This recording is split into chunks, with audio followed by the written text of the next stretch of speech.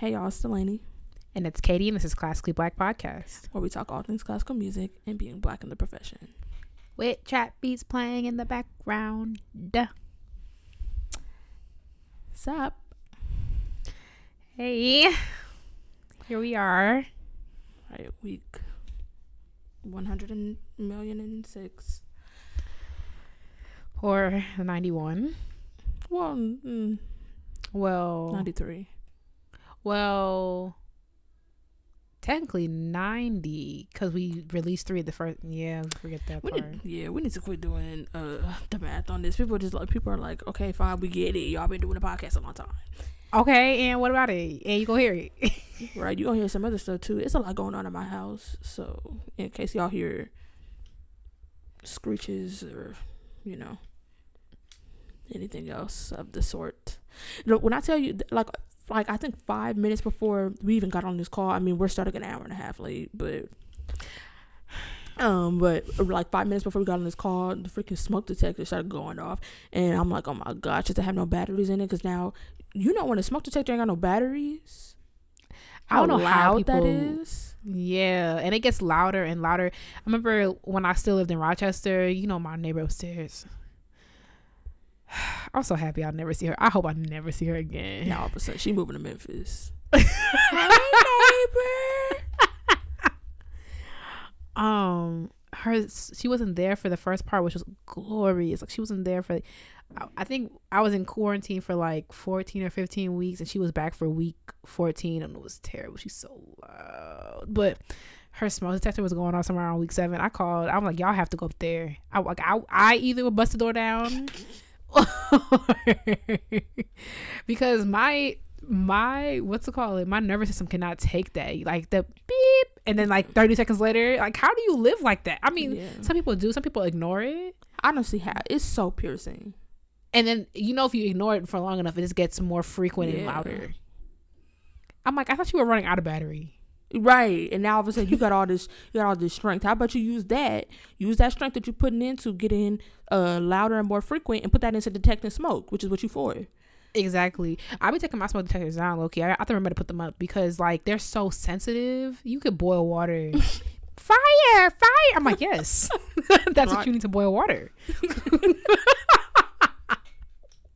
My uncle got mad because he came to help me move last month, and he saw my smoke detectors were down. He was like, you're not supposed to do it.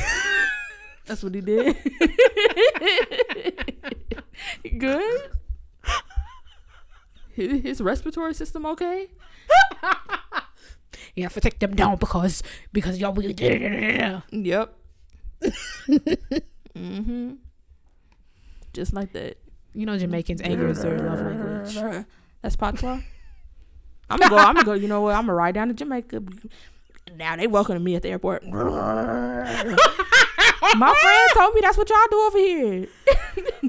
Okay, first of all, not over here in these parts. Oh my god. We need to take a Classically Black. Remember what happened to that trip to? We had so many trips that we said we was finna take. What was we going to Japan? We was going to Alaska. We really could have gone. Okay, Alaska. Why did we not go to Alaska? I don't even know. No, you know what we were supposed to go and didn't go because it was like $28 for a hot dog. Was Greenland, Iceland. Oh yeah, because it's like it's like way off in the cut. That's why. We was supposed to go to Argentina. The Japan thing happen. We was gonna go to Argentina for a second. I cannot wait for outside to open in 2038 so we can make that happen. But see, and that's the thing, because it's gonna happen with you involved, because I'm the type, I'll be planning stuff knowing full well I ain't getting up off my couch to go. When I tell you when I went to Paris, that was on the hairs of my chin, because I was at the airport like, yo, I just really want to go home right now. Like, sometimes I just got to be forced to go through with it. But I feel like it's different, because like, if you went to Paris on spring break, like, you already been working all semester, like, sometimes you do want to just sit at home. Mm-hmm. I think it's about when, but we might could do some of these meetings abroad. I mean, not right now, because first of all, are we even allowed anywhere? I just spoke to a cousin that I have living in Jamaica who is from the UK, and she really wants to go back, but she can't. And she was like, I was like, oh yeah, how's it out there? And she's like, oh yeah. I'm like, when are you going back to? You know who it is? The one Auntie Girly, her daughter. But anyway, I was being nice, because it's literally been 3 years, so I got over it. But not my over it, but it was literally a 30-second phone conversation. I could suck it up. I'm an adult. But she was like, yeah, Jamaica's doing a rollout system. I'm sorry, but I just really want to meet Auntie Girly. She dead now. I know. I mean, I was just like, I can't now, but and hopefully we ain't. Never mind. Why you want to never mind? Let me not do that. Not on here. I was gonna say, hopefully we don't end up in the same place. The way you be describing her. Auntie Girly was a lie. Who listens to this? Who wouldn't? I don't think any of my family. My mom thought we stopped because then our episodes are no longer on YouTube. She's like, I haven't seen any of your podcasts for a while. I'm like, Ina, we record every week. And you just thought we would just put them into the abyss? You didn't ask me why they were no longer on YouTube? That was the best decision we ever made. YouTube was such a hassle. It was so annoying for the least streams. Like, it had a whole separate thing. Nah, I'm good. Nah. But she said, yeah, Jamaica's doing a rollout system, and they started with the U.S. I'm like, you started with the U.S.? Why? I'm like, maybe because like y'all desperate for money and because they've been shut down this whole time and the tourism and stuff. But because Jamaica's like a little 1-2 for people who live in New York, Chicago, whatever. Like that's a little trip. I mean, that flight still be like 3.5 hours. But y'all should have, if y'all wanted to close the border, you should have. Start with US.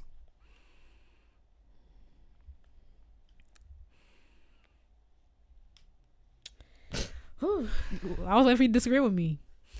Yeah.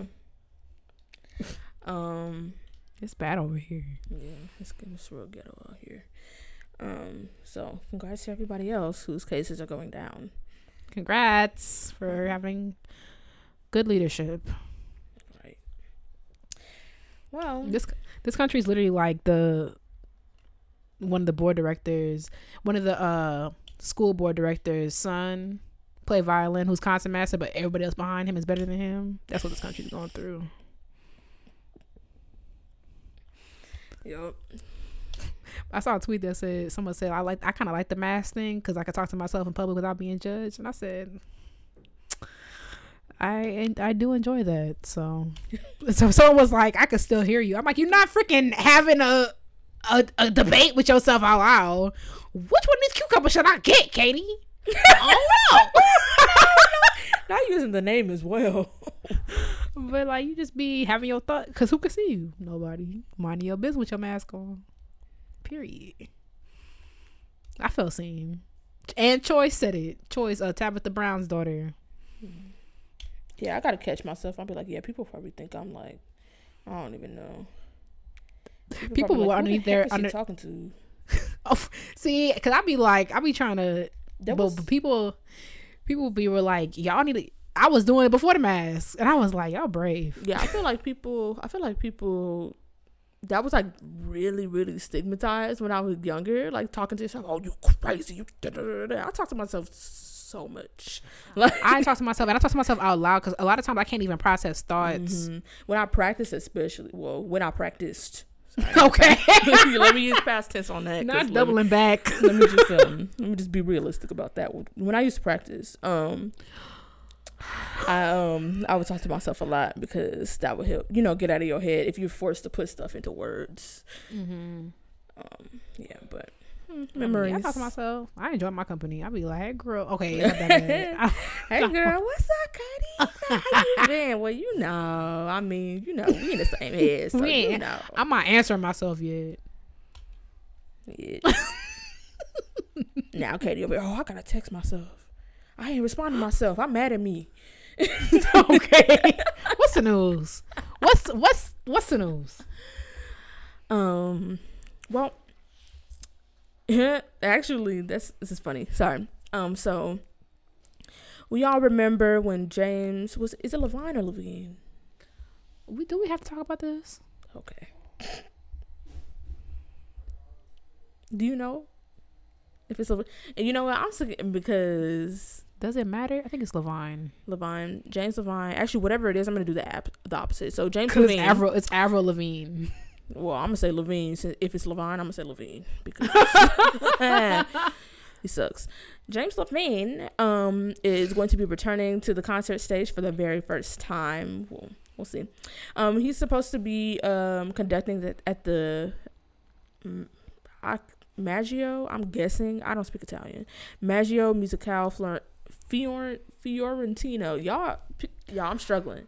Fiorentino Arts Festival in Florence, Italy, during the 2020-2021 season. Well, we'll see because they said y'all don't bring that Rona over here. So I mean, Italy is the Rona over here. Italy is the Rona over here. What do you mean? They have a whole bunch of cases. You said don't bring that Rona over here. That's them. They're still. Maybe not right I now. just But they had assumed it bad. Yeah, I remember when Italy was shut down, but I assume that they've gotten better by now since they did do that. But I don't know. But I mean, Florida is the capital of the world, so. But y'all might remember he was suspended from his position as music director of the Met in 2017 after multiple allegations of sexual misconduct were made public. Yes, terrible things that that came forward, including minors and all of that type of stuff. So, yes, he no longer works there and has not been working since. But this is gonna be his first, stepping out. But we will see because it don't seem like don't really want no Americans nowhere in their country. But apparently people do want sexual predators in their music festivals because the musical director said, quote, "I always try to protect people who are demonized, rightly or wrongly. That's how I am." Wait, the rightly or wrongly took me out. Rightly? If someone is rightly demonized, like they did it, and you're like, I still want to protect you. And when I say that, like, not protect, like, because there was one thing that people really don't understand, like, as a side note, police are not supposed to kill people if they're guilty either. Exactly. Like, just because they did it don't mean they should have died for it. But so, like, I don't mean, like, protect in that way, but I mean, like, you want to offer him a job even if he did do it. You're like, yeah, if he sexually assaulted all those people, including children, but I want to offer him a job here. That just goes to show that our society doesn't care about women. Classical music doesn't care about women, and classical music doesn't even care about being right. And you know what? I actually like this because it's like this. I wish this energy, instead of acting like it, like we don't stand for racism. Yep. We like everything white because this is a great example of just like, you don't care if it's right or wrong. You just, you know what you want. Like, so you know what? Great. And you're just going to sit in that. Like, not the rightly or wrongly took me out. Who's going to go see that? But he probably scrounging because that little million he made back in 2018 got to be running out. Get to be. He probably scrounging. I'm glad he doing odd jobs. Right. Especially for a festival that's probably not going to happen.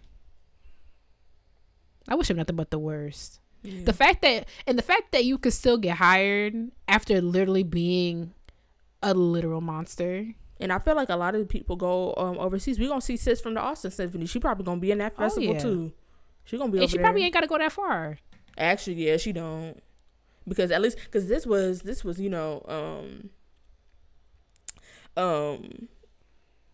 she was saying that stuff about black people. There's plenty of orchestras in plenty of places in the United States that hate black people. So probably gonna start with the Oklahoma Symphony.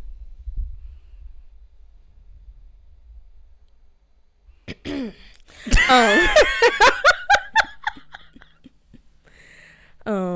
ain't gotta ask about them. They put out that thing. You know exactly what kind of conversations are happening over there. Oh yeah, that thing. Oh, that was the Tulsa Symphony. Yeah. Oh yeah, my bad. Tulsa Symphony. Not to drag Oklahoma. My bad. Oklahoma Symphony. Yeah. Well, that time will come, I'm sure. Might as well throw them in there too. No, I'm just playing. We can't be lying on folks. Is Oklahoma Symphony a thing? I'm sure it is. That sounds like something. What is this show? That's why when people be like, "Oh, I just want to do a critical analysis of what y'all say," I'm like, "Girl, we just be talking." Like, I'm just kidding. We know things. We do. We know things. We do be knowing things, but like sometimes we just talk around. We just be talking sometimes. Like, but at least we're not acting like we know. Like, we saying maybe. We're not saying yes, certainly. But I mean, yeah, go ahead and throw them in the number. I'm sure they'll be in the chopping block soon. Girl, there's only about 3 symphonies who ain't finna be on the chopping block. Yeah. Because, I mean, between orchestra is racist and conducting is racist and composing is racist, all of that, between that, I mean, everybody getting their turn. I'm just gonna need one of these dimensions to shift so Wakanda could finally come out from wherever it's been. I'm just so exhausted. Yeah. Oh yeah, there was another quote from that same music director though that I did want to read. He said, "I don't want to hear nothing else." What did I decide on? Levine, Avril Lavigne. Avril Lavigne. Yeah. Yep. So Lavigne has been silent for such a long time after contributing so much to music, and I think that the musical world needs to hear him. We worked hard with Lavigne's agent to convince him, but I think what ultimately swayed his decision is that he is missing music making so much. Ain't nobody stopping you from making music. First of all, you lucky you not in jail. Yeah, I was just about to say they ain't got a tambourine at the jailhouse. Like, right, you not clacking your cup on them bars. That's what.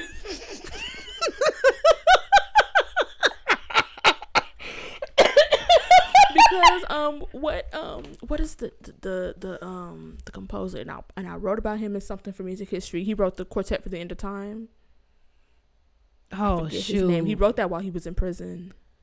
He was actually wrongly imprisoned. He was wrongly imprisoned. What's his name? I feel so mad. What was his name? We spent weeks on this quartet in one of them graduate classes I spent a whole bunch of money on. Yeah. I'm gonna look it up. I'm gonna be real mad when I see that name. People listening like, it's da-da-da. What's his name? Dang. Wait, don't say it. What is his name? Wait, don't say it. Don't say it. Oh, Quartet for at a time. I could see the music. I could actually see the music because like for 7 instruments or something, right? 7 or 8 instruments. Delaney, I could see the score in my head. Who wrote it? Wait, no, don't tell me. Okay, give me the first letter of his last name. M. Messina. Almost Messian. Whatever. Oh, I don't know if that's even how you say I'm just listening. That's exactly. Yeah. I'm really. Messiaen. I say Messian. Come on, Eddie K in the hole for that. Period. And said it wrong, but we here. Yeah, you look. You're not in the jailhouse performing that. So I don't know what to tell you. I mean, he still got an agent. You still got somebody on payroll. Yeah, he must talk about he didn't want to do it. The fact that he still do. White men are undefeated. The fact that you still took it. Should I take that out? No. Should I take so? No, I don't think so. And then of course, see, and I just realized that there's comments on this, and I should not have even scrolled up down here.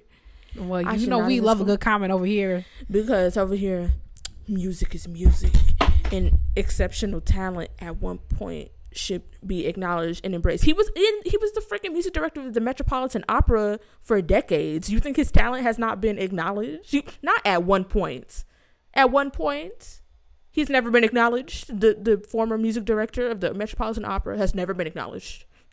I mean, the fact that y'all pulling talent over like actual human lives is honestly amazing right to me. Like and acting as though like, oh well he needs to get his flowers, huh? He needs to get his freedom taken. That's what he need to get. Like, huh? Talking about somebody's saying musicians are humans. What? You know what? Like, and then some guy, this man has been punished enough. He hasn't done any time. Who do you think he's been punished enough because he lost his job. If you don't go down and apply to the if you don't go down and apply to the Kroger and call it a day, like, yo, this is like I just, like he's been punished enough. But so and so, but whenever a black person is killed by the police, oh, that shouldn't have been resisting arrest. The pardoning of white people is actually really annoying. You saw that Amy Cooper update? Did you catch that? What, isn't she getting charged or something? Or and then old dude was like, "I'm not cooperating with the police because the dude." Yeah. First of all, yeah. Continue. I'm not cooperating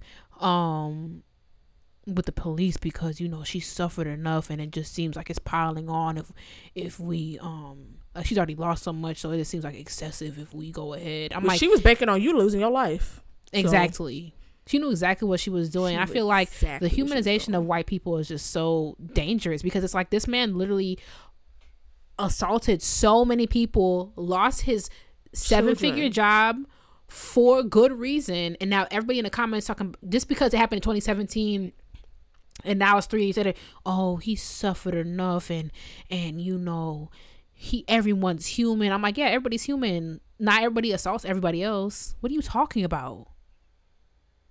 Like it's amazing to me about how sympathetic people can be. I'm not cooperating with the police. Terry Crews must have got to him. Yup. Terry got to him. Don't do it. Massa ain't mean it. Nah. Yeah, sorry, man. Sorry, I had to do it. It's Terry middle name, I bet you was Thomas. Terry Thomas. Terry Thomas. I'm not cooperating with the police because, you know, black supremacy. You can't have it. Man, wow. Yeah, you better hope crazy. You better hope he could keep his hands to himself. He over there in Florence.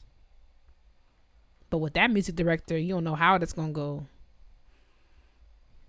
Like, I just can't. Like, I mean, I can believe it, but it's just so. I could believe it. Crazy. I mean, it's like, crazy to see. Yeah, it's like this stuff that, like, of course, it doesn't surprise you, but it's still just like, wow. Like, y'all really came up here. Like, there's not so many. Like, there's so many talented conductors. So many that don't abuse children and women.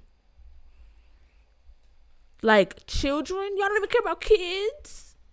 Y'all don't care about nobody. Y'all don't care about nobody. I'm telling you. You think they care about kids? I think I was telling you yesterday. I taught a lesson, and she's 6, and she was with her mom, and she sneezed into her hand. Half of it, she's so cute. Half it into the hand, half of it into the air, and you know, and then her nose started running. Her mom wiped it. I'm like, these are the kids y'all are trusting to socially distance in the fall. They don't care about kids. They don't care about kids with this COVID thing. They don't care about kids after Sandy Hook. And I mean, I noticed in Florence, but people don't care. They care about their own agendas. But also, it's like, do you really care? I'm like, where's the CEO of this orchestra? Because it's like, that's not a good look at all. Yeah, people just, and maybe they wanted someone with notoriety and who was cheap, because you cannot tell me that James Levine, Levine, right. You cannot tell me James Levine is not charging any more than $10 an hour to conduct the orchestra. My dude has not worked in 3 years. The fact that they said his agent had to convince him, I'm like, he still got somebody on payroll? No, he don't. I bet you he like I said, he got an agent the same way my dog Changa is our manager. But you know, we know somebody who got an assistant.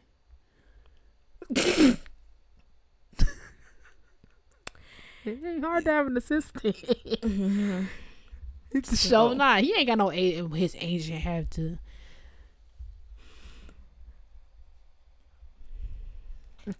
Well, proud of you, Classical Music. Thanks again for your disappointment. It's just crazy, yeah. And people really don't care about, like, classical music, I'm sorry, like when there's money, when there's power, status involved, like people really will just ruin people's lives, like willingly. Like the other day, last night, my mom had turned on that new, or I don't know if it's new, but that documentary about the USA Gymnastics, the abuse scandal. She turned that on. I was just like, wow. I can't watch stuff like that. Yeah. I was just like, this man, I'm just, yeah. He's in jail though, right? Yeah, for he's now. in prison. He's in prison forever. He was sentenced to both federal and state prison. And his state prison sentence comes after his federal, but he got 60 years in federal prison and then 40 to 105 in state prison. So he'll die there. And I hope they bury him on the grounds. And I wish he was serving his state sentence first, because I heard federal prison is a walk in the park. So, oh, for real? Yeah. But I mean, obviously, no type of prison is a walk in the park. But yeah, I hope, yeah. But still, I've heard that it's easier in federal prison than. I mean, what was I watching? They said that there's a nickname for it, Club Fed, because it's like, you know. I mean, he probably got his little gymnastics team in there. He just, how disgusting. Yeah, I'm sorry. Yeah. Anyway, but there's other people who were involved in that ought to be in prison, and so. But anyway, on to other things. The Nashville Opera has just commissioned a work called One Vote One, from Black composer Dave Ragland. I hope I'm saying his name right. And the librettist is Mary McCallum. The opera is centering as suffragist Frankie Pierce and the civil rights activist Diane Nash. So super happy that they are funneling money into this. I mean, the composer for this, you know, he's popping. He's the director of the Inversion Vocal Ensemble. They received an Emmy nomination. Where he received an Emmy nomination for one of his works. And the opera company itself will be also partnering with the Middle Tennessee State University Center for Historic Preservation to create a study guide that meets Tennessee standards for U.S. history. I don't know if I have faith in that. I mean, no offense to Tennessee, but like, I mean, I'm all for updating history, because you know some history books be wilding, like that one that was like the slaves came here from Africa and agreed to do X, Y, and Z. I'm like, whoa. Right. Came here and agreed. Like y'all do a lot. So I'm happy that they're doing that partnership as well as commissioning this project, because a lot of people I'm noticing. Well, I'm not just noticing this, but it's just annoying that a lot of people in classical music want to go to the concert hall, and it's okay to like what you like and whatever. And it's okay to want to hear your faves. But at the same time, some people only want to go there and just be immersed in whiteness and not be challenged on anything. So, shout out to them for this. That's the Nashville Opera once again. So, doesn't say when the commission will be completed, but keep an eye out. I'm sure we'll hear about it. And then last but not least, so while we're recording this, it hasn't launched yet, but this comes out on Monday, so we'll be fine. Our friend Jasmine. not the whisper. So if y'all remember the episode that we did to Convince Us for New Music Edition episode, this is a long time ago. So this is OG Classically Black. Yeah, listeners. OG. Our friend Jasmine was on the show because, you know, she be doing that new music stuff, and you know she be doing a lot. So she has just launched a new project of hers called Black Classical Music Educators. I'm just Jasmine. Come on, like Jasmine is popping. Jasmine's popping. She's a lead. It's like, wow, Jasmine. That level of professionalism and elitism and Black excellence. I can only aspire. Right. So let me tell y'all a little bit about her project. Again, it's called Black Classical Music Educators. It's an online space for both parents and young black aspiring musicians and adult students as well. We ain't figured about y'all. Who are interested in sharpening their musical skills to easily secure private lessons with a Black classical music educator. So you saying ain't no Black teachers? I want to play the violin. I want to study from a Black teacher. Period. Listen, you just sign on to Black classical music educators, and you find a Black violin teacher. You can look them up by your city. You can also see whether or not they offer virtual lessons if you can't find anyone in your city. There are people on there that offer virtual lessons, and also if you can't find nobody in your city, you can sign up to be notified when somebody in your city registers as an educator on the site. And if you are an educator, it's also a community for Black classical music educators to find students and to find each other and engage with each other on that platform. And it's going to offer private lessons for every instrument in the orchestra, as well as voice composition, music theory, and conducting. So listen, if you are a student, a learner right now, and you want a teacher, I would highly encourage you to go over to Jasmine's site. And if you are an educator and you would like to be involved with this, girl, what are you doing? Go over to her site and register to be an educator. It is so amazing. So like I said, by the time this is out, it'll be launched. So I will have the website in the description, as well as their socials and Jasmine's socials, so you can follow her. But when she sent us like a little screen recording of the site before it launched. When I tell you, I literally shed a tear. I was like, this is amazing. Like, just seeing the page with the educators on it, like all these Black people with their instruments, like I was like, this is amazing. Like, classical music would never be the same. It will never be the same.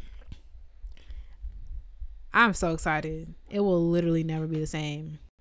All right, so it's time for the intermission.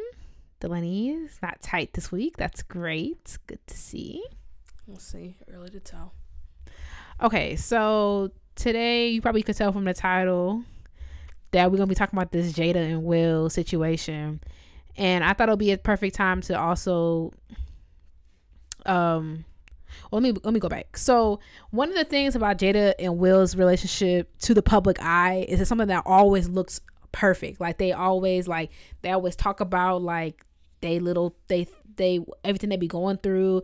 They talk about them going to therapy. They look perfect. They've been together a long time. They're both extremely famous. They both were they kind of rose in fame together. And they're living their lives in the public eye, and they make it seem perfect. And when this stuff about every once in a while something will break about famous celebrities, like Beyonce and Jay, when they went through that thing, I know the Beehive got tight. The Beehive still doesn't forgive Jay-Z. Like I heard Crystal, she was like, yeah, that's real cute and everything, but I don't forgive it. I don't forgive him. Yeah. I mean, it's on site if I see Jay-Z. So. Jada and Will is another example. Obviously, I'm trying to think of other celebrity couples that just look like Sierra and Russell Wilson. Like it looks perfect. And when the Jada and Will thing broke, it was like, y'all gotta stop putting these celebrities on pedestals because everybody be going through it. And then Crystal said something. Crystal was like, on the read was saying a lot of y'all like this Jada and Will back and forth because it looked like y'all. Like it looked like y'all family and y'all parents and what y'all be going through.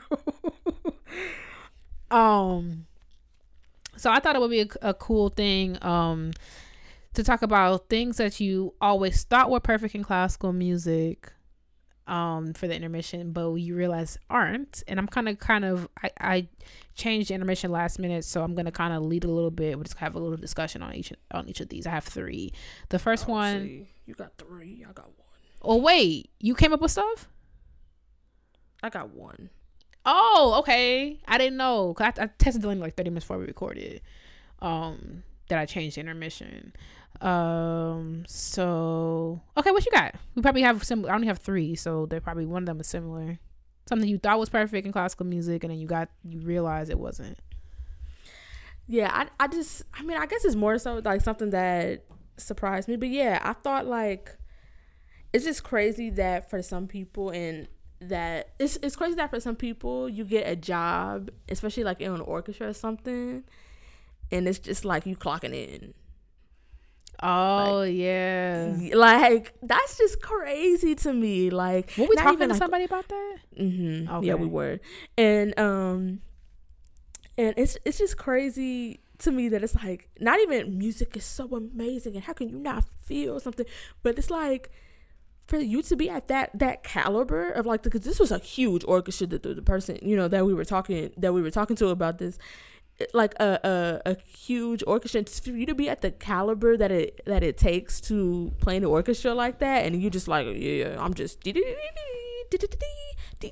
like, it's wild that like the build people really hate that. They like, man, I gotta go play Don Juan. I mean, I feel the same way, but also like we spent our whole lives, I realized like the build up to the concert, our entire lives has been like this huge thing. Like, think back to like middle school, high school, where it's like it's 8 weeks until the concert.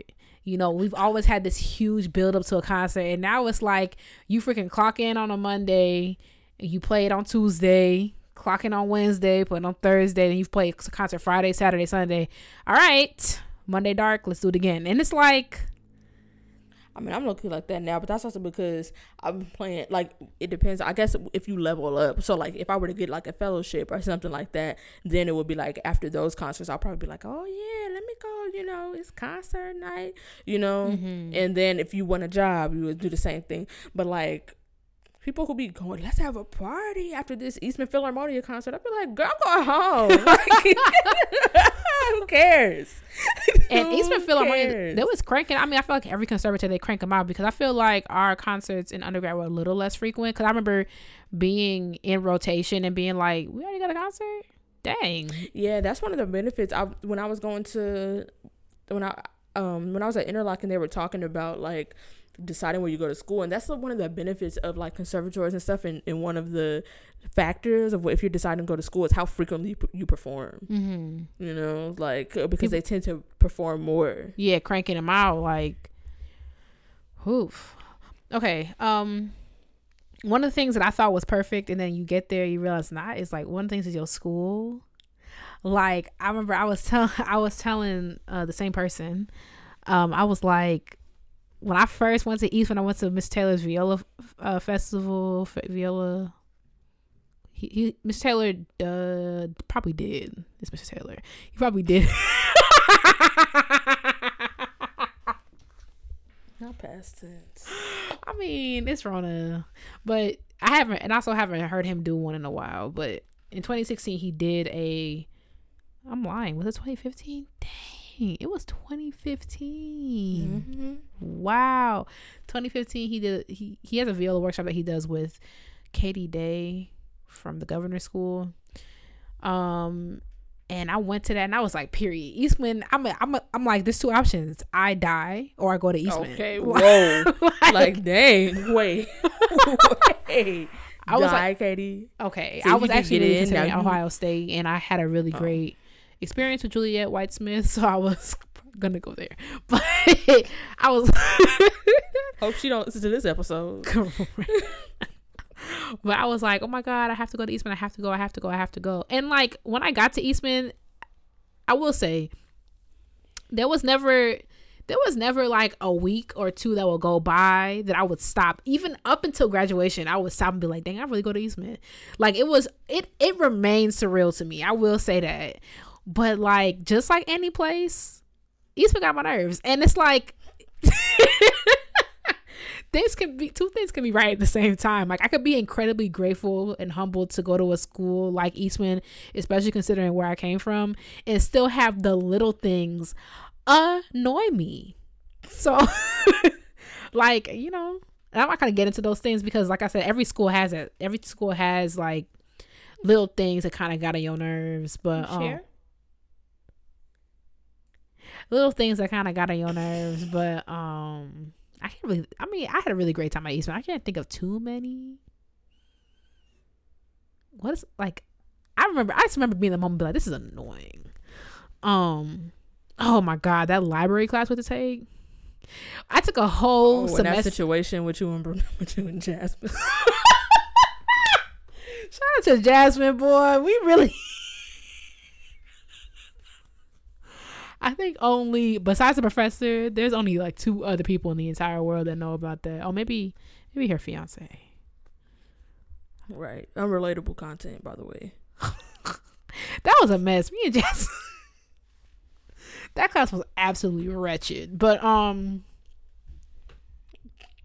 yeah, I took that library class, that Sibley library class, just to still ask the librarians where stuff was. So that class,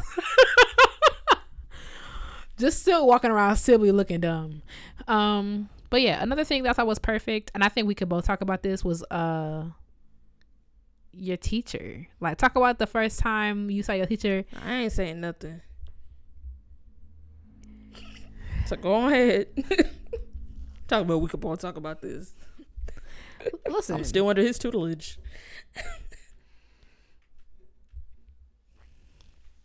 Go on.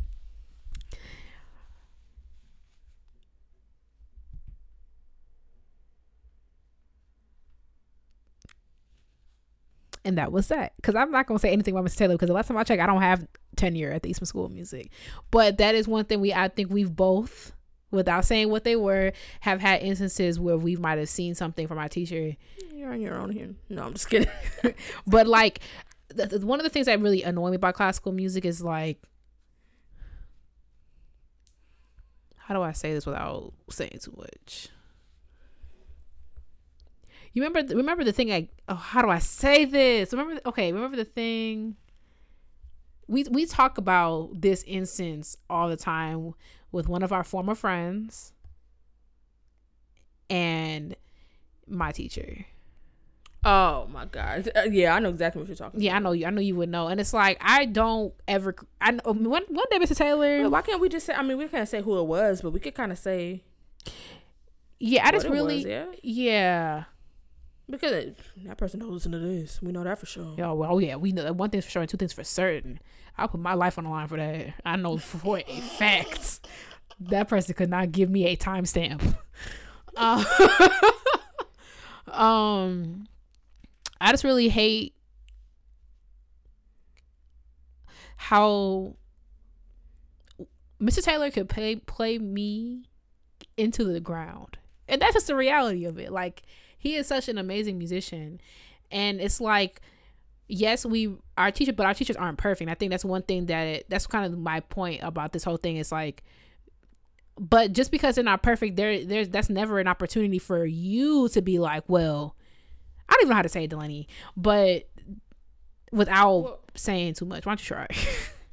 Well, I'm confused about what you're talking around. Like, what can't be said? I suppose I could say it the way I would, and you could edit it out if it's too much. But I don't know. Basically, there was a performance, and this person felt the need to, well, you hear how they sounded on X, Y, Z. I'm like, this person is a freaking tenured professor at the Eastman School of Music, right? Like, everybody gets nervous. Everybody, doesn't have the best performance, but you could not touch the hem on his garment. Exactly. And that's bottom line. Like, like, who, like, and that's why when people say stuff like that, like, even about fellow students, I'm like, yo, we auditioned in front of the same committee and we both here. Right. Like, everybody here, like, somebody asked me about and I don't care if they hear it because it was wrong. Somebody asked me about, like, the concerto competition at Eastman, and they're like, oh, who won it? And I didn't know the person's name, but they were like, oh, are they good? I said they won the concerto competition at Eastman. Duh. Like, I don't need to tell you. I'm not going to tell you, no, they suck, or no, they were so good. They won the concerto competition at Eastman. If nobody is good enough, they will pick no one. That's the thing. They will put Steve Doan, professor of cello. They will put him in a tux and plop him on that stage before they pick somebody who is not gonna play the concerto right. So it's like, what is that? Like, nah. One day we'll talk about it, but classical musicians really do be getting on my nerves. Like, y'all are really irritating. I love y'all though. But that like pompous, like, oh, they made a mistake. So one mistake or one bad performance negates the entire career. A career that you could never get to. Oh my God, I hate it here sometimes. Like, bro, yeah. Anyway, they're like higher than that. Oh my God, you know what? Let me move on. My stomach's starting to hurt. And the last one I have is recordings. Girl, and this really gets on my nerves because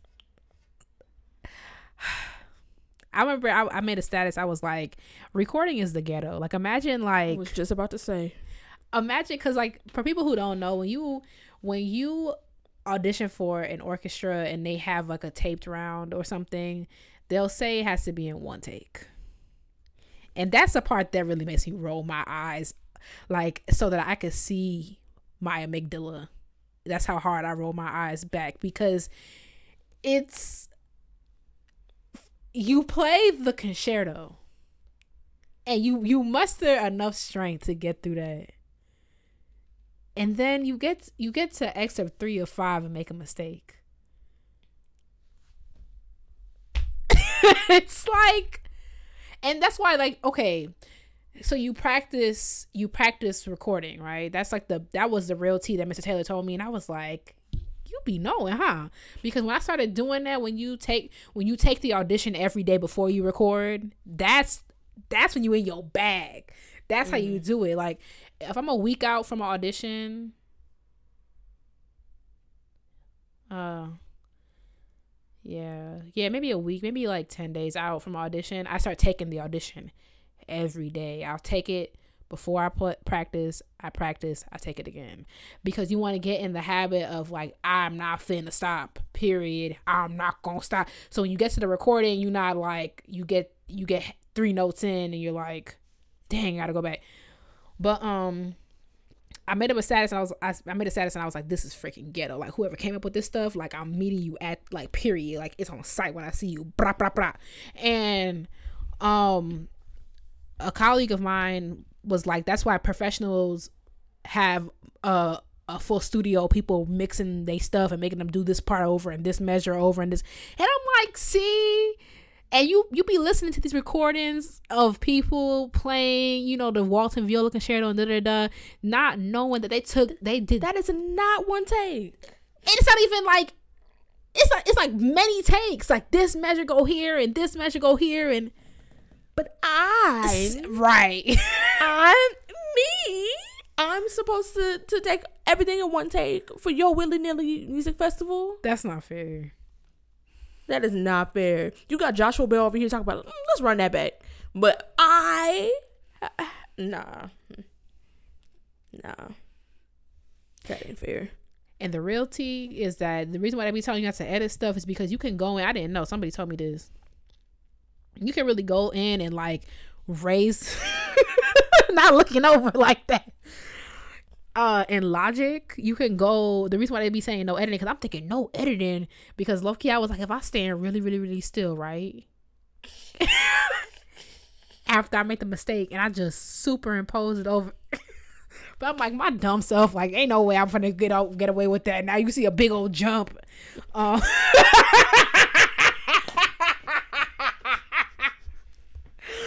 Or look, now that coffee cup that was in the background all of a sudden gone. Right. They're gonna be like, wait, what happened? I'm too clumsy to get away with something like that. Like, I can't. It's gonna, if you see one take, just know that Katie didn't one take. But apparently in Logic, you could like go in with different notes and like make them sharper. Girl, that sounds real extra. You might as well just practice it. Like, you can make stuff sharp, but it takes more time. So it's like, what do you want to do? You want to take more time learning it, or you want to take more time editing it? But you can make stuff sharper, flatter. You can stabilize all the notes. There's a whole bunch of stuff you could do with Logic. I was like, so you know, you see me sitting up there in the Berlin field, you don't know what happened. And you gonna mind your business what you finna do. If you see me, principal violist of Vienna, you be like, not only did I hire a woman, is she black? Mind your business, because that is my business, and don't worry about it.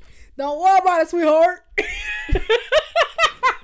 Now you see, they pull up my bank records and see a purchase from Logic. Listen, because I did a little one too, and that's my business, and you gonna mind yours. Period. Can you imagine? You freaking cheat your way to the top. Now they asking for fingerings, and you like, oh. They're like, oh yeah, you know so and so. Except you played that, and I'm who? What? They're like, the lady, we were wondering, just for this patch, is like, what finger you use? 1111. 7. Fake, and then you gotta blow a little bit. Oh, Chile. Oh my goodness. All right, but that's what I had for the intermission. See, you have fun. Giggles and smiles had by all. Right, I'm about to have my principal seat in the Berlin field. Just wait on it. Period. And also, I told y'all, so make sure you send a check when you get your check. When you get your $200,000 check for being principal, I told you how to get there. All right, well, we're almost an hour in already, so in for a treat. And we're just now moving on to the topic. So how did that happen? What are you talking about? What's his name? Getting invited to that festival. We spent some time on that. But yeah, so this week, as you can see from the title, this is another trifling music history. Ooh, I'm actually really proud of this little series. This is the only one that held up, huh? I mean, music history be trifling. So, like Katie said, for the intermission, we're kind of playing off of the whole thing that happened with Will and Jada. So if you are not familiar with the situation, Will Smith and Jada Pinkett Smith, you should know who they are. So they are married and famous. So I think August Alsina, who I didn't even know August Alsina. Like, I remember everybody was really mad into him a couple years ago. I don't even know who that is. Yeah, my sister, because I know who that is, because my sister, she thought he was so fine. He is not attracted to me at all. Look at him. At all. Like, I don't know. But, yeah, but anyway, people were mad into him a couple years ago, but he was really sick. So I think that's why he was not in the public eye for a long time. So that's probably why you don't know who he is, because he was, like, mad sick. Like, I don't know what he had, but look at Romeo, in the hospital and stuff. Really? You look like Romeo. Oh, wait, hold on. His hair be weird to me. His face kind of weird. Yeah, but oh, his hair. Yeah, who am I to talk about how somebody look? I'll be going outside looking any kind of way. So, but I'm not gonna say what I thought he looked like. Okay, so let's move on. So he came out saying, I think he was on a podcast with Angela Yee from The Breakfast Club, saying something about Jada Pinkett Smith and how they was together or something like that, and how he loved her and something. I didn't listen to it, I don't know, but basically he came out and people were like, oh shoot, August Alsina and Jada Pinkett Smith were together. And so of course Will and Jada have been together since like 1996. So people are like, whoa, when did this happen? So apparently Jada, she denied it initially, but she said she didn't do nothing with him, and then I guess something happened that it was like indisputable. And then so she was like, I'm gonna bring myself to the red table. So she has a show called Red Table Talk, where she be bringing people on to talk. No, I said a show called. Oh, I thought you said. Yeah. She has a show called Red Table Talk, where she brings people there to talk about controversial situations and mental health, and it's just, yeah, whatever, look it up. And she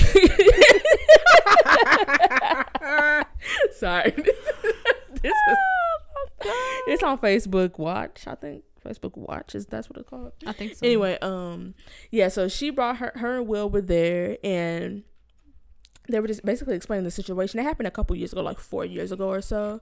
And basically, August Alsina was in a bad place in life. He was sick. He was going through it. And he met their family, and Will and Jada, where they befriended him. And then they were having issues in their marriage, and they had separated. And so while they were separated, Jada, in her words, started an entanglement with August Alsina.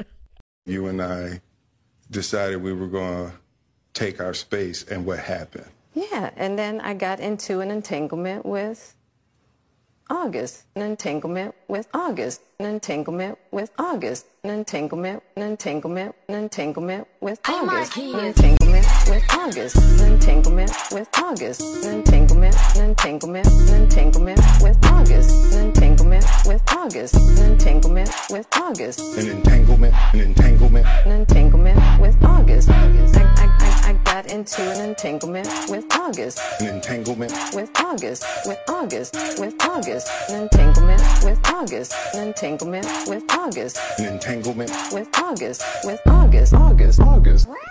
So if we could just pull over here, that is so manipulative. I'm sorry. An entanglement, sis. You were in a full relationship with him.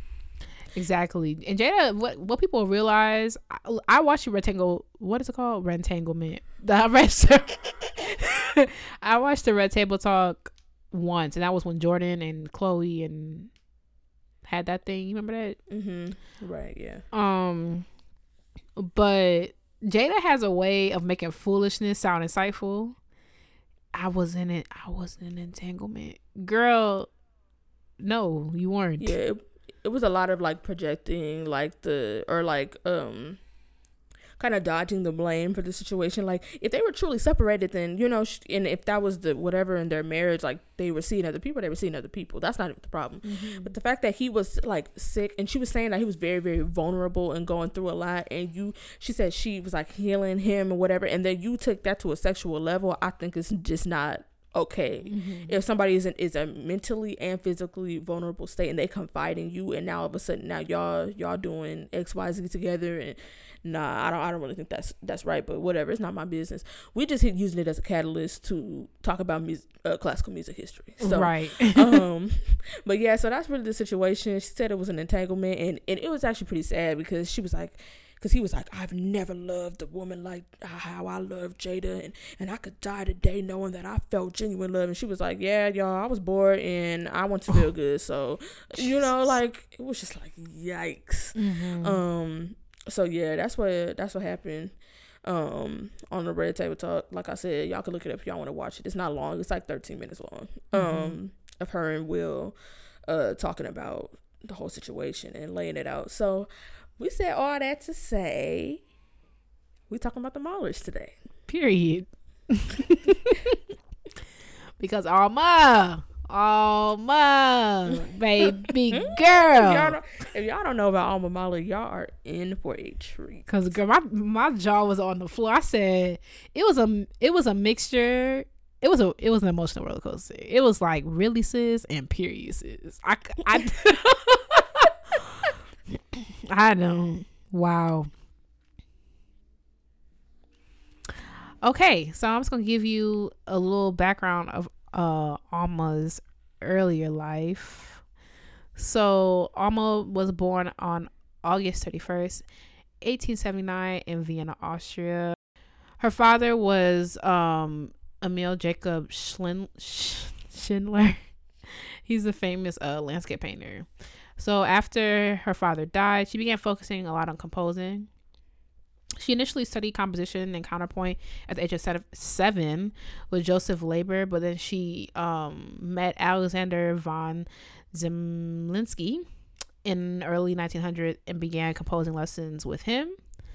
And this continued until her engagement with Gustav Mahler in 1901, which is after that she stopped composing. We'll talk about that a little bit later. The chronological, what am I saying? It's on the late, so It's getting real get over here. It's starting to get late, so I'm starting to. I know it's not late for some, but for me it is. The chronology. That's not even it. The chronological. Okay, I said it for you. No, chronology is a word. Chronology. Oh. I'm over here sounding like T.I. The chronology of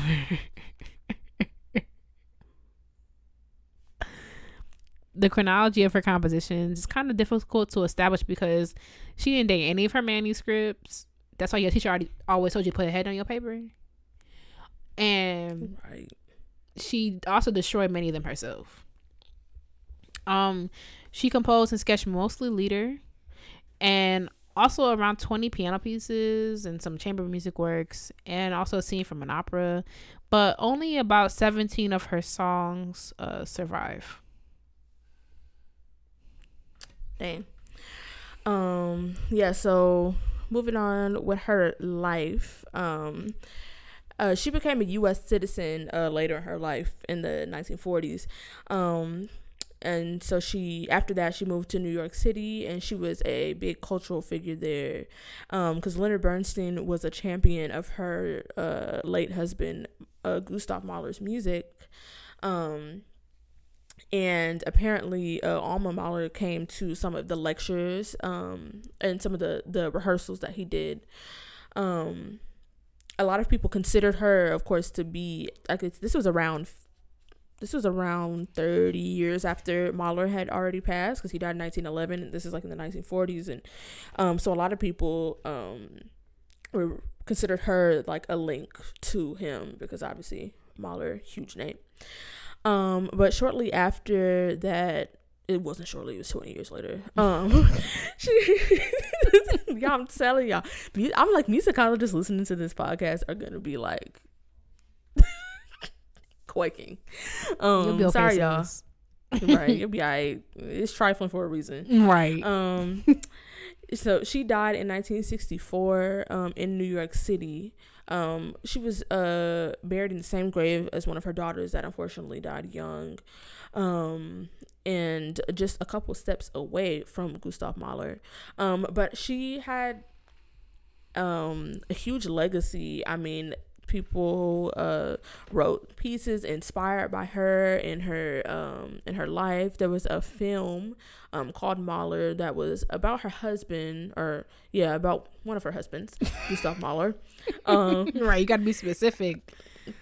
Right. Because I'm mad that never mind. One of the Wikipedia articles said like Alma.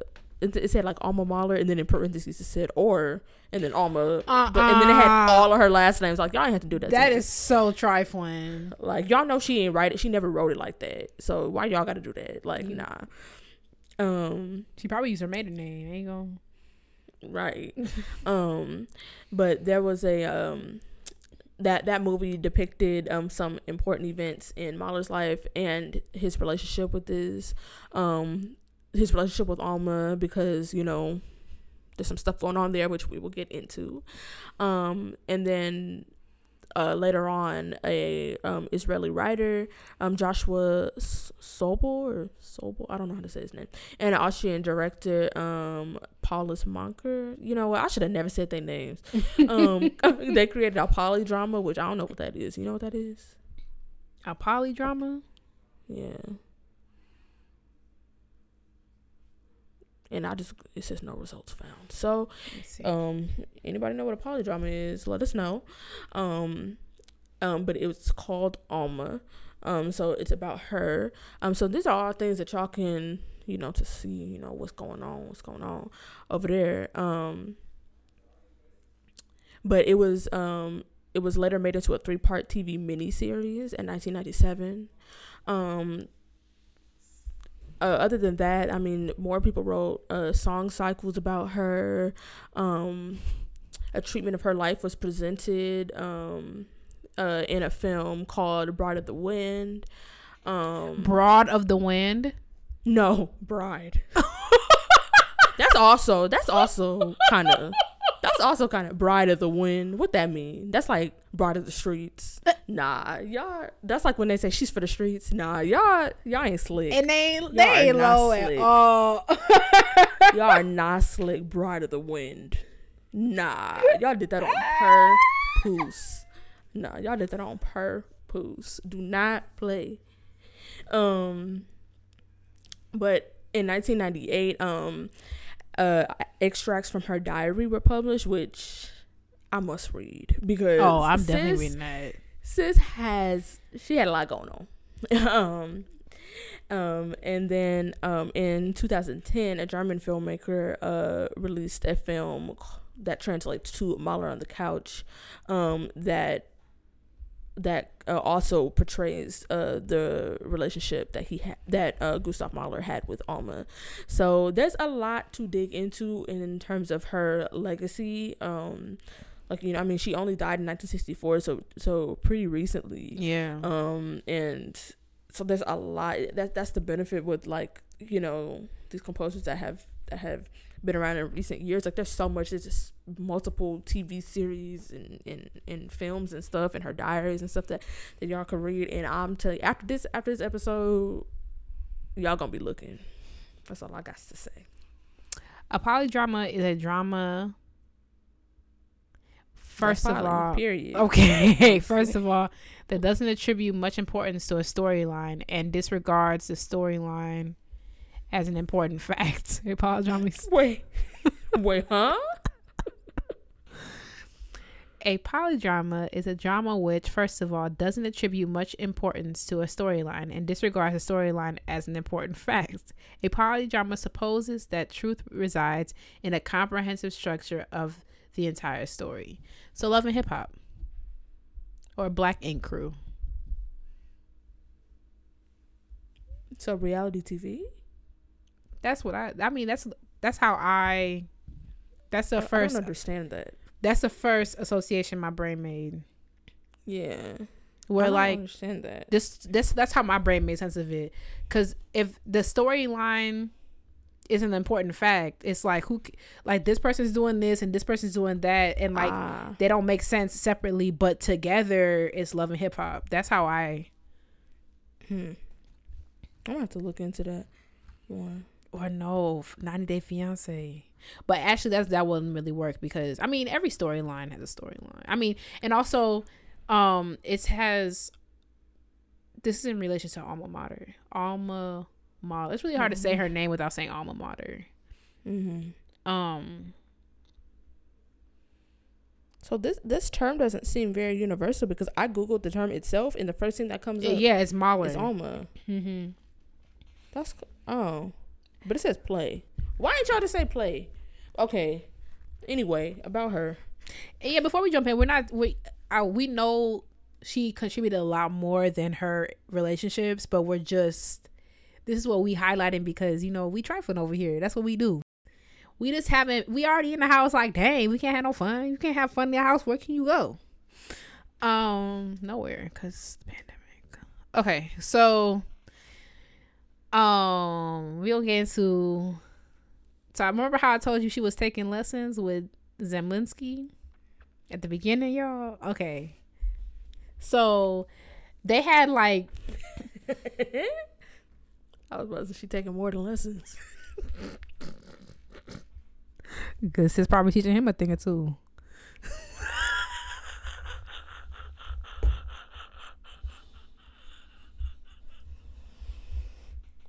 Carry on.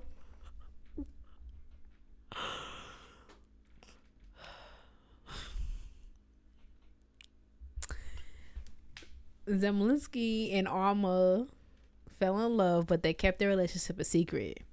But honestly, you really can't tell if it was like mutual because like she used to make fun of him. Like she would tease him about his ugly features and stuff, and like she said some stuff that I left off because it's like low-key really mean. I mean, but you know, I don't know, I guess that's how they would whatever. But their relationship grew a little bit strained. And Zemlinsky visited her less and less throughout that. I don't blame him. Like, how you you gonna be telling, like, that's your boo and you ugly and I could do better than you and XYZ. Oh yeah, what she said, like, I could get 10 people to replace you or whatever, something like that. I was like, I mean, like, dang, sis, mama, you bad, but you not that bad. Like, I'm like, dang, like you mean he ain't the cutest little thing out there, but he's a person. Like, right? You can't just be, nah, that was mean, sis. Come on. Yeah, what she say?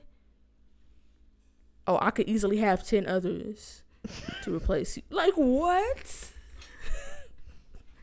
What Chile? I mean, choose your people wisely, because come on, I can have them.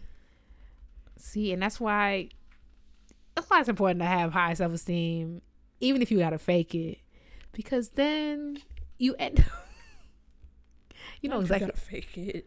You remember that? You remember that dude? Remember that dude? Oh, your boo from the thing. You did not just say that. You were not on these mics cutting up. What are you talking about? You know exactly what I'm talking about. He was not my boo. I know exactly what you're talking about. Yep. Sorry, he was not your boo. You were his, though, in his head. So.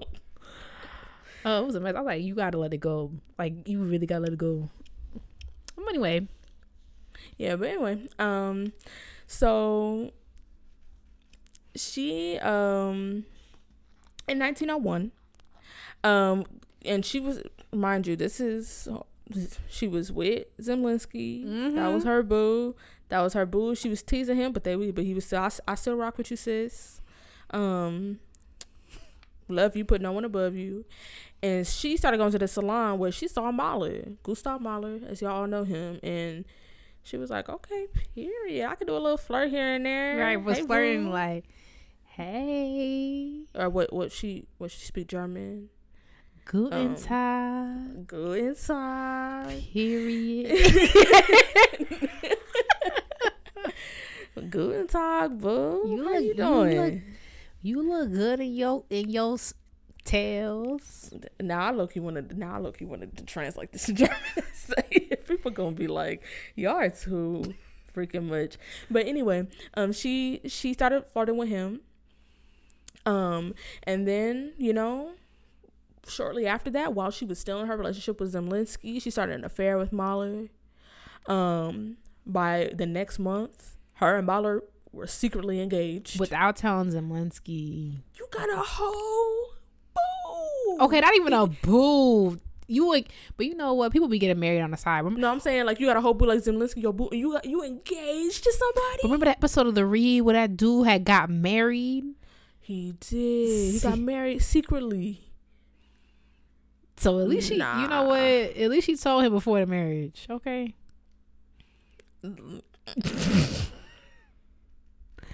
Nah, sis, that's real bad. First of all, why you flirting when you got your man at home? And you already told man, you know what, you look, sorry y'all. You already told man, she's like, you a little ugly, but I could deal. So he thinking that he got his girl, he trusted, for you to go out, what I'm saying, without him. You know what? He probably was there. I'm trying to, sorry. I'm over here. Delaney is trying, just in case you don't know, Delaney is trying. She said, Guten Tag. Wie geht es dir, meine Liebe? Oh my God. I should really translate it to German. It said, that was, how are you doing, my love? Nah, stay away from someone. Imagine somebody come up to you, hey, Delaney, my love. I just thought that. My love? Nah, she ain't saying my love. I mean, but there ain't no translation for boo, I guess. So. Let me hold you. You know what? I really should know. That's inappropriate. That's inappropriate. But yeah, so they were secretly engaged. And a couple days after that, actually, that they were secretly engaged, she wrote to him. Not even wrote to him to break up with him. She wrote to him to tell him that she was engaged. Dang, she basically texted the breakup. Not even I'm writing to tell you, you know. I mean, okay, granted, I ain't read the letter, but it said, like, you know, it made it seem like it said she wrote to him to tell him about her engagement. So, like, it's like, you know, save the date in the mail, like, from your girlfriend. Right.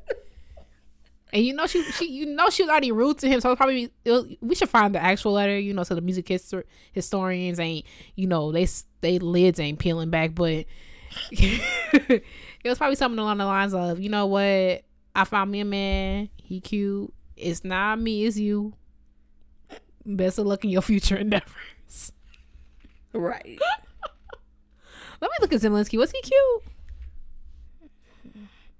Ich habe einen Mann Okay. gefunden. That's I found a man. Ich habe einen Mann gefunden. What'd you say? It's not me, it's you? Right. I'm over here really trying.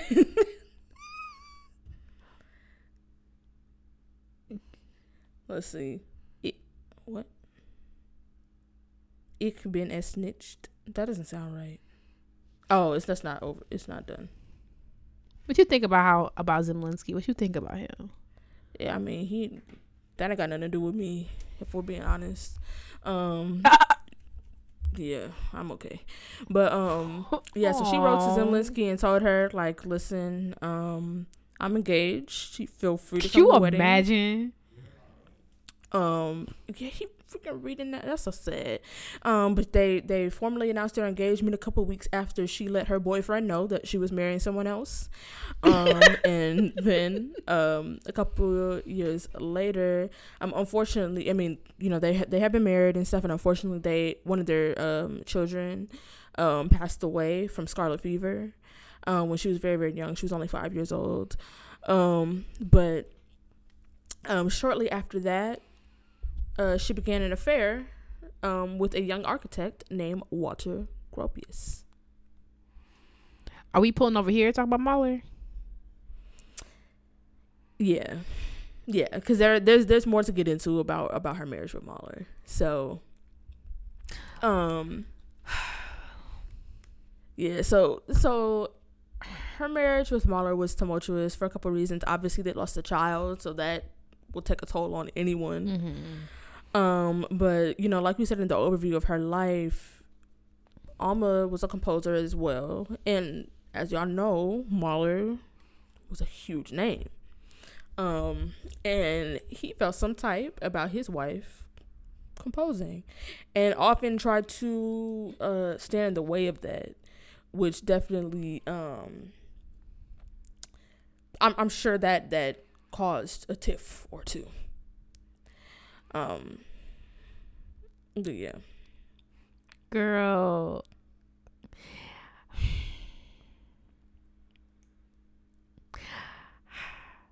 it's just really annoying, like, men who are intimidated by women also doing what they doing.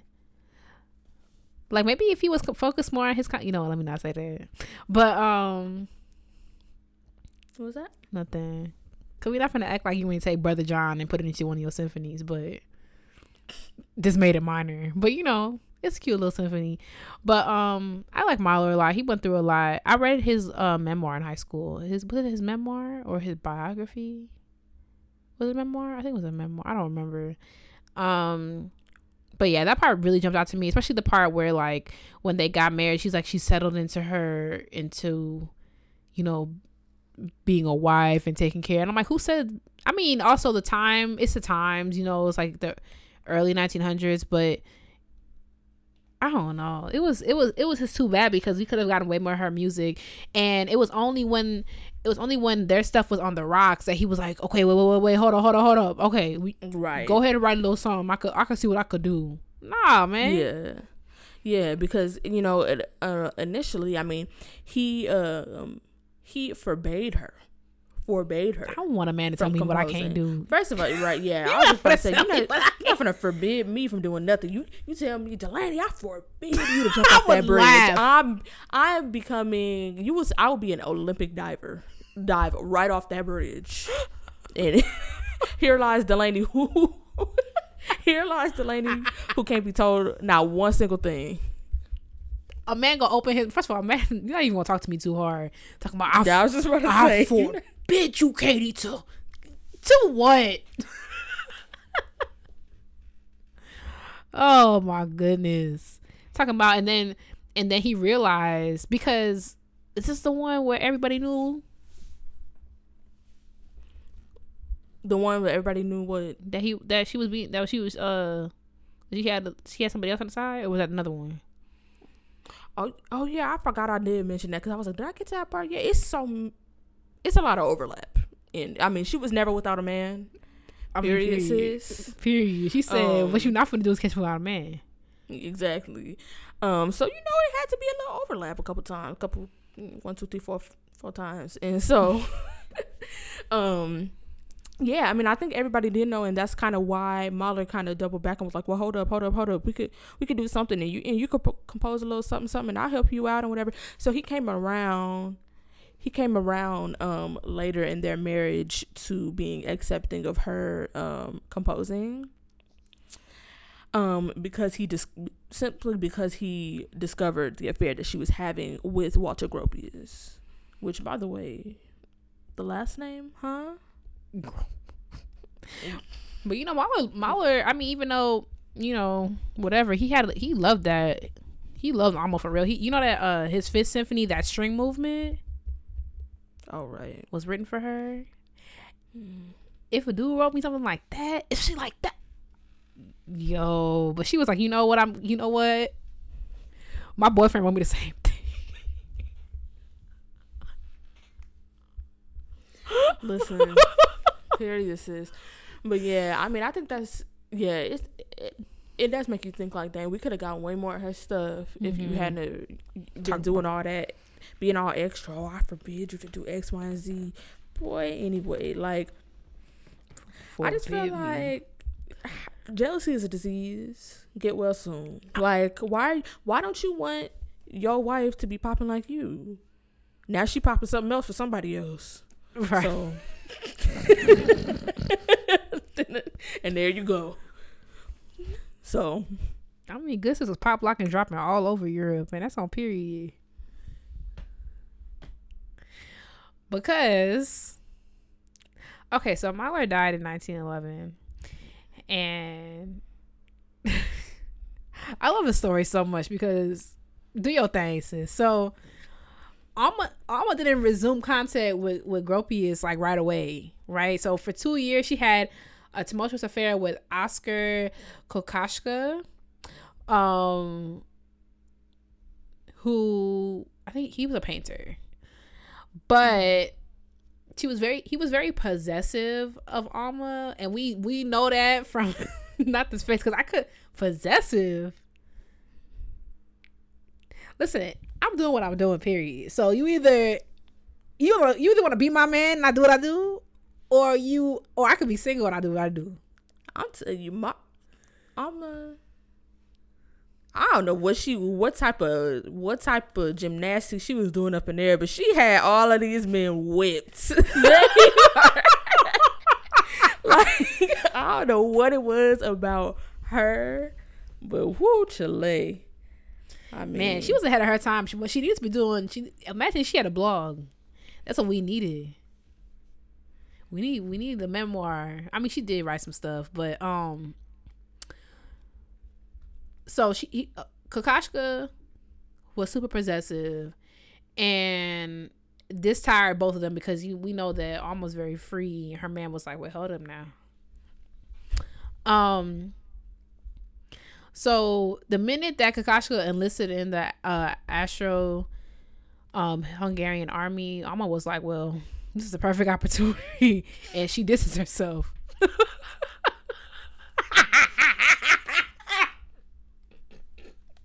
Not the perfect opportunity. That reminds me, have you seen that tweet? Like, people usually pair it with another tweet. Like, if a dude on Twitter says something trifling and like, just not even trifling, but just like, like something that's really misogynistic or it's just dumb. And there's this lady who tweeted, she was like, I miss the days when men would go to war and die. I was like, whoa. I was like, who hurt you, sis? Who did that it? Is so messed up. I was like, yo, who did it? Are you Like, okay? and that's what Alma said. She said, period. See you never. She's like, all I need is a next draft, okay? They start their draft. I start my own.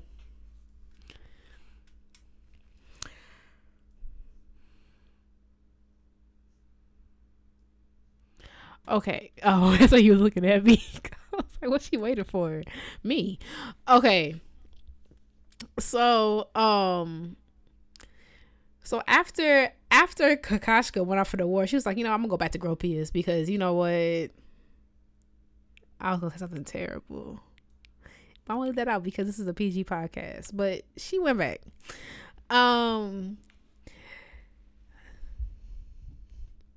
So they had a daughter together named Manon.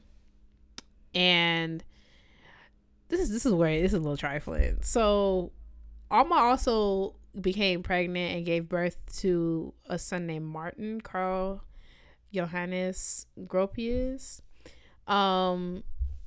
And Gropius believed that this child was his, but because Alma also had an ongoing affair with this dude named Werfel, people ain't really know. An affair or an entanglement? An entanglement. Oh, this could be an entanglement, huh? Because she was with Gropius. If you're confused, honestly, like, it's a lot going on. So let's just review where we at right now. So she was with Zemlinsky.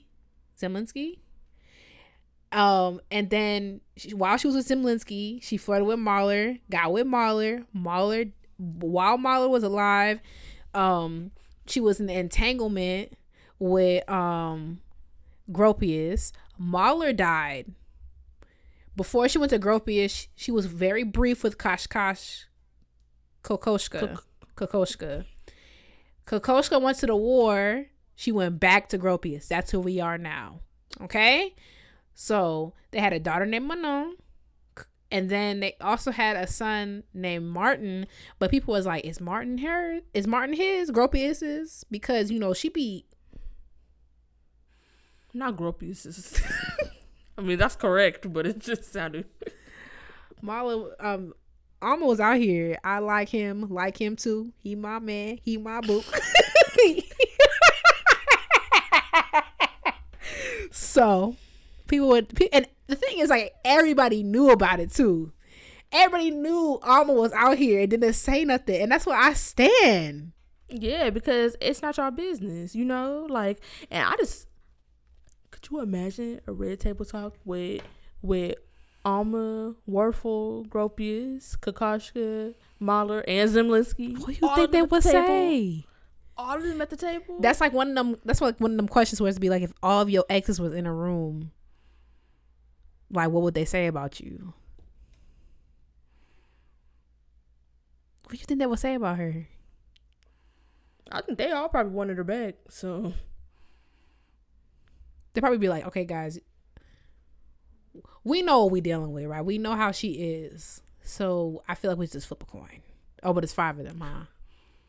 And look, and right. But even with whoever it lands on, she be like, actually, me and Hans are... Right. Hans is waiting outside in the carriage. Right. They had cars back then.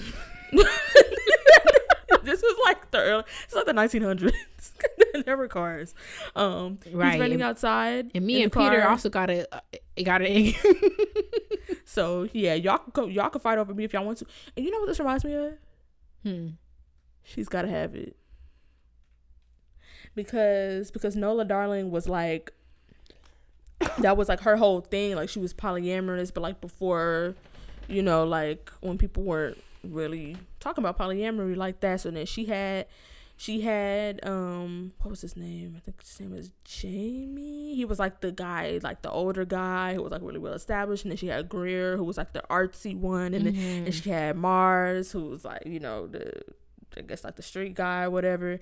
And she was like, and they were all, man, we want to get with you. And she was like, actually, I'll take none of you. You could come over though. And period, Alma. I just feel like The only thing is they didn't know about that. Except for Gropius. Gropius knew. I'm trying to figure out what was it about Alma. Like, I want to read a memoir or something like what was it? You know what I'm saying? That dudes are throwing themselves at her and did not care. Like, Gropius, like, how did you go to the pub with these people being like, your wife is out here with whomever? Because you know what, it seemed like people was minding their business, and I stand, because I'm an advocate for minding my own business, and I just feel like that's it. I'm here for it. I mean, period. But yeah. Real quick. So they, after a year of being together with Gropius, like married, they got divorced. Mm-hmm. And unfortunately, Martin passed. And in 1920, their divorce became final. So she was back out there. Pew, pew, pew. Right. Period. So, you know, of course, like Katie said, overlapping with her relationship with marriage. With right. Gropius. To marriage. She became entangled with Werfel. She and Werfel, who was Jewish, they were forced to leave Austria to go to France, because this is in 1938. So you know, they maintained a household in a place that I cannot pronounce in France. Katie, you got that? Sanary-sur-Mer. Yep, that. Oh, something by the sea. Sanary by the sea, on the sea. Oh, right. Yeah, we all know Mer because of Debussy. So. We were having a good time on the French Riviera. It's as was Alma, over and over and over and over and over again. And they lived there from the summer of 1938 to the spring of 1940. But unfortunately, they were no longer safe in France, and so they started to secure their immigration to the United States. Now, I mean, were they safe in France? No. Was Werfel safe in his relationship with Alma? Also no. Because she was like, "Oh, we going to the U.S. Period. Change of scenery. Changing you, as in we're no longer together." This didn't happen. I'm making this up, but I'm just saying we don't know what happened when she got here. I mean, but she was mixing up with Autumn composing. She was mixed up with a whole bunch of composers. You can't tell me ain't nothing pop off. She was with Stravinsky, Schoenberg, and man. Period. Sis. You don't know what's going on in the studio. Not the studio. I'm just saying, play them. Sis, like, do this for you. Like, there was I feel like during this time especially, so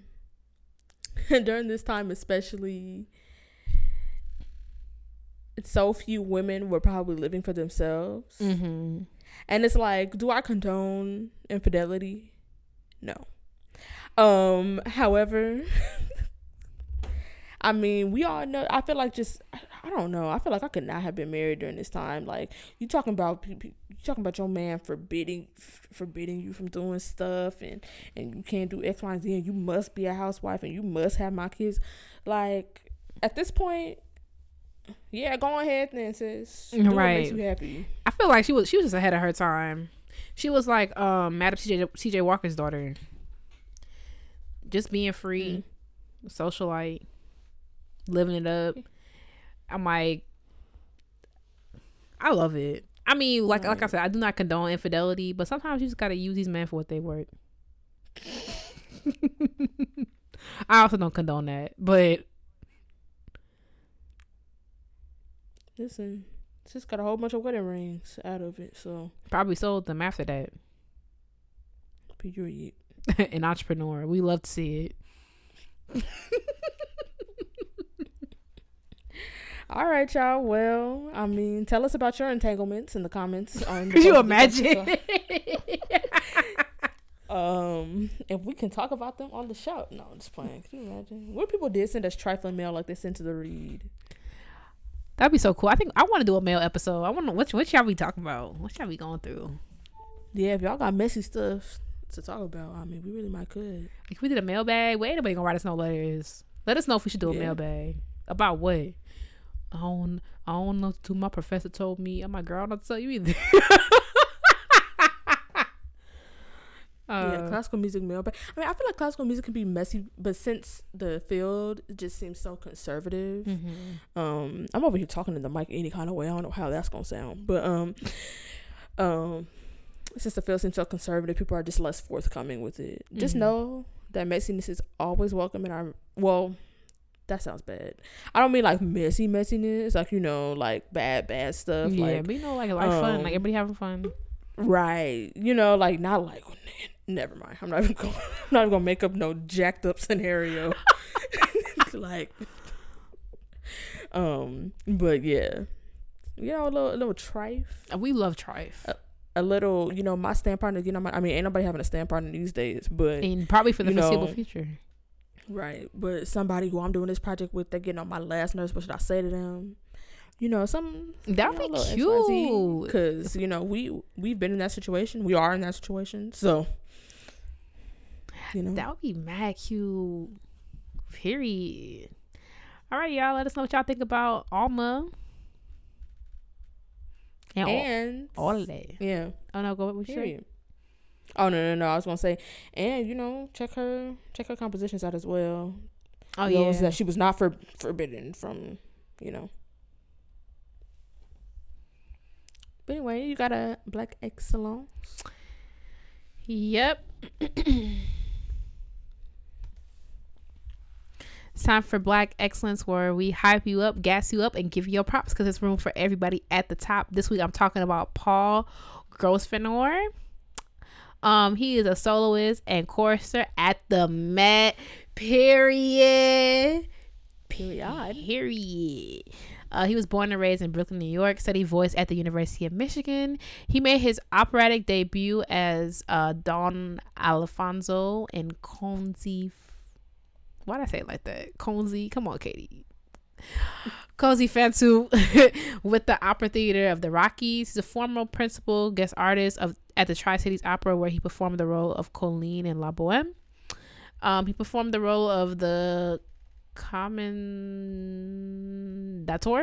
in Don Giovanni and the title role of the Mikado in the Hawaii premiere. What am I saying? Hawaii Performing Arts Festival. He's a former apprentice artist at the Sarasota Opera, and he was a resident artist with the Toledo Opera for their 2016-2017 season. Okay, so let me tell you about where I saw Paul. Okay? So, I was on Instagram minding my business on my it wasn't in my Explore page. I think I was scrolling through stories because if you know me, I don't really follow. The only classical musicians I follow are my friends because I go to Instagram to have a good time. And I saw somebody doing a little 1-2 on their stoop. Yeah. Stoop kid doesn't leave a stoop. You remember that episode? Anyway, on their stoop, you looked at me like you'd never seen Hey Arnold. Okay. I saw someone doing a performance from their stoop, and Delaney. I was like, who is this? I'm gonna play a little bit of it.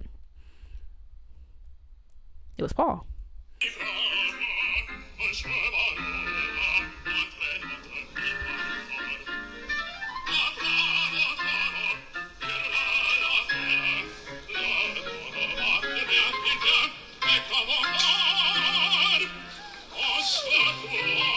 Okay, I'm gonna skip ahead just a little bit.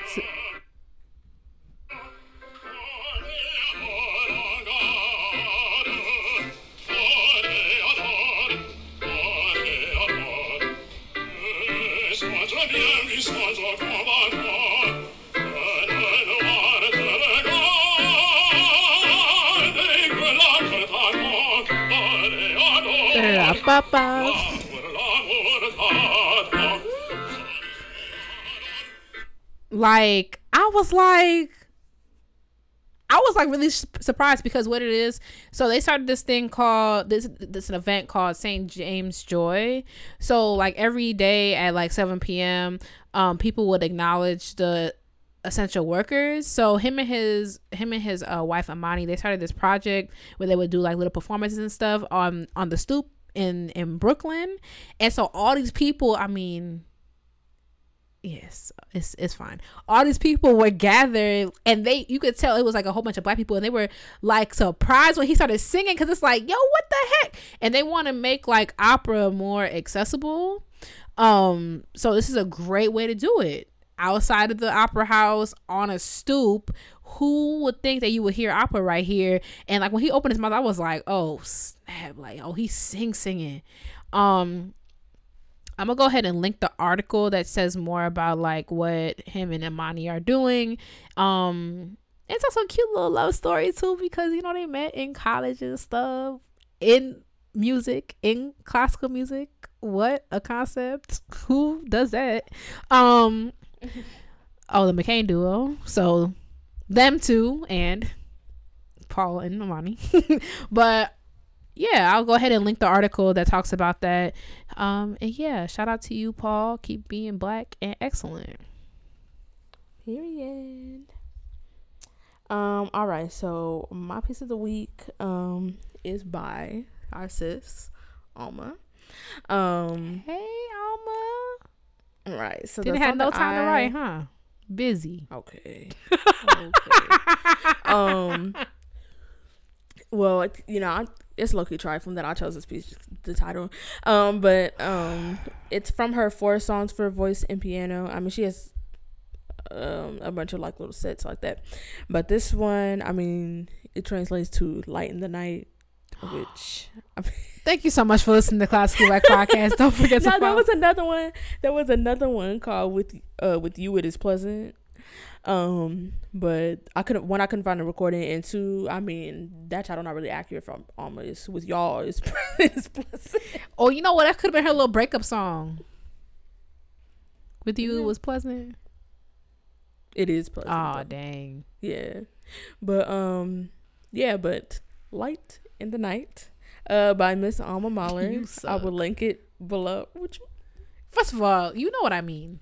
You know what I mean? Where you gonna link it? Tell the people where you gonna link it so we could go. I will link it in the description of this episode so that y'all can listen to Light in the Night and, you know, do whatever you do in the night. Yup. Do whatever you do tonight. If it's some little light in your night, it's like Miss Alma. Anyway, ain't gonna need no lights for well. Never mind. So all right, yeah, go on.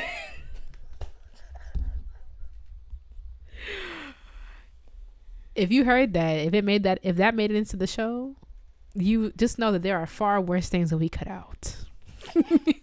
Thank you so much for listening to Classically Black Podcast. Don't forget to follow us on social media at Classically Black Podcast. Y'all, we growing. You see our little fam growing. Yeah, don't forget to entangle with us. Entangle with us on Classically Black Podcast at Classically Black Podcast. If you have a piece of the week suggestion, that's PG, or a Black excellence suggestion, send it to classicallyblackpodcast@gmail.com, and we will talk to you next week.